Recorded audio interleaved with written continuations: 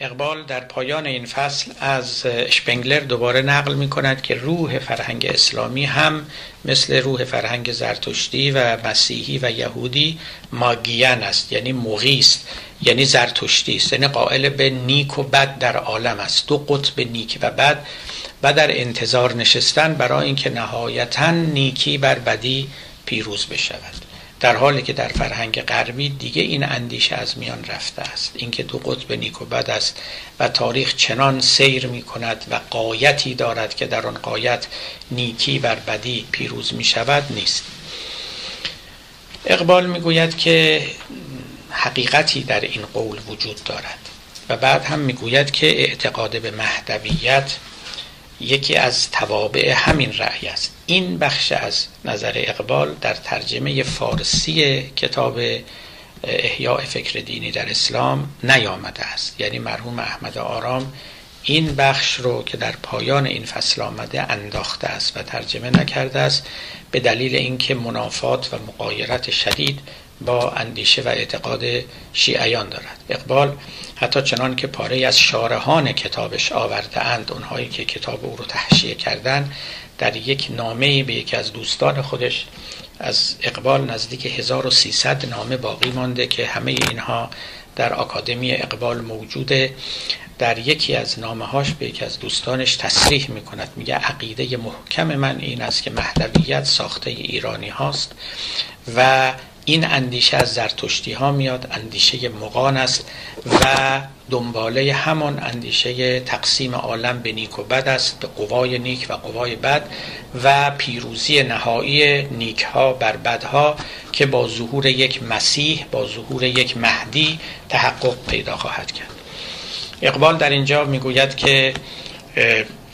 اشپنگلر راست میگه، این فکر در عالم اسلام هست ولی این فکر از آن اسلام نیست. در قرآن 100% نشانی از این رأی پیدا نمی شود و از ابن خلدون نقل می کند که ابن خلدون در کتاب مقدمه خود بر تاریخ می آورد که تمام روایات مربوط به مهدویت در اسلام رو بررسی کرده و همه اونها رو سست و مجعول یافته است و بی اعتبار. خود اقبال لاهوری هم در نامه‌ای که به اون دوستش به نام احسان خان نوشته است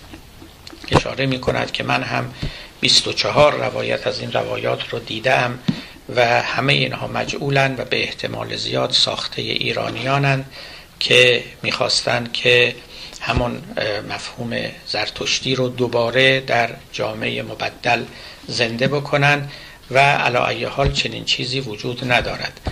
و این دو شاخگی و دوگانگی در هستی و تقسیم کردن این عالم، بخشش به دست نیروهای یزدانی و بخشی به دست نیروهای اهریمنی و شیطانی و جدال دائم و مستمر اینها با یکدیگر هیچ اساسی ندارد و اسلام ناب کاملا پیراسته از این معناست و همچنان که اسلام ما رو دعوت به خود کاوی و درونگرایی و تجربه متعالی روحانی می کند، به شناخت طبیعت دعوت می کند، به شناخت تاریخ دعوت می کند و از این طریق یک روح پویا برای فرهنگ اسلامی پدید می آورد. سخن اقبال در باب روح فرهنگ اسلامی تقریبا در اینجا به پایان می رسد و به خوبی آشکار است که اقبال با علم زمانه کاملا بر سر مهر است، با عنصر و معرفت تاریخی بسیار بر سر مهر است و بسیار اهمیت می‌دهد و همچنین البته عنصر تجربه درونی رو که به اعتقاد او حرف مهمی که میزند این است، میگه کل تمدن اسلامی و تاریخ اسلام تست تجربه روحانی پیامبر است. پیامبر اون چرا که یافت و بعداً بیرون آورد و در میان امت خود پخش کرد و تداوم و گسترش یافت تا به امروز،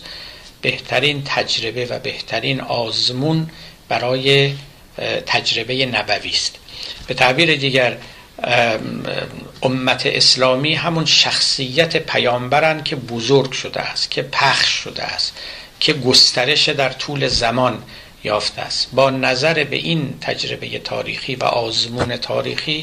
میتوان دانست که تجربه پیامبر از چه عمقی، از چه اهمیتی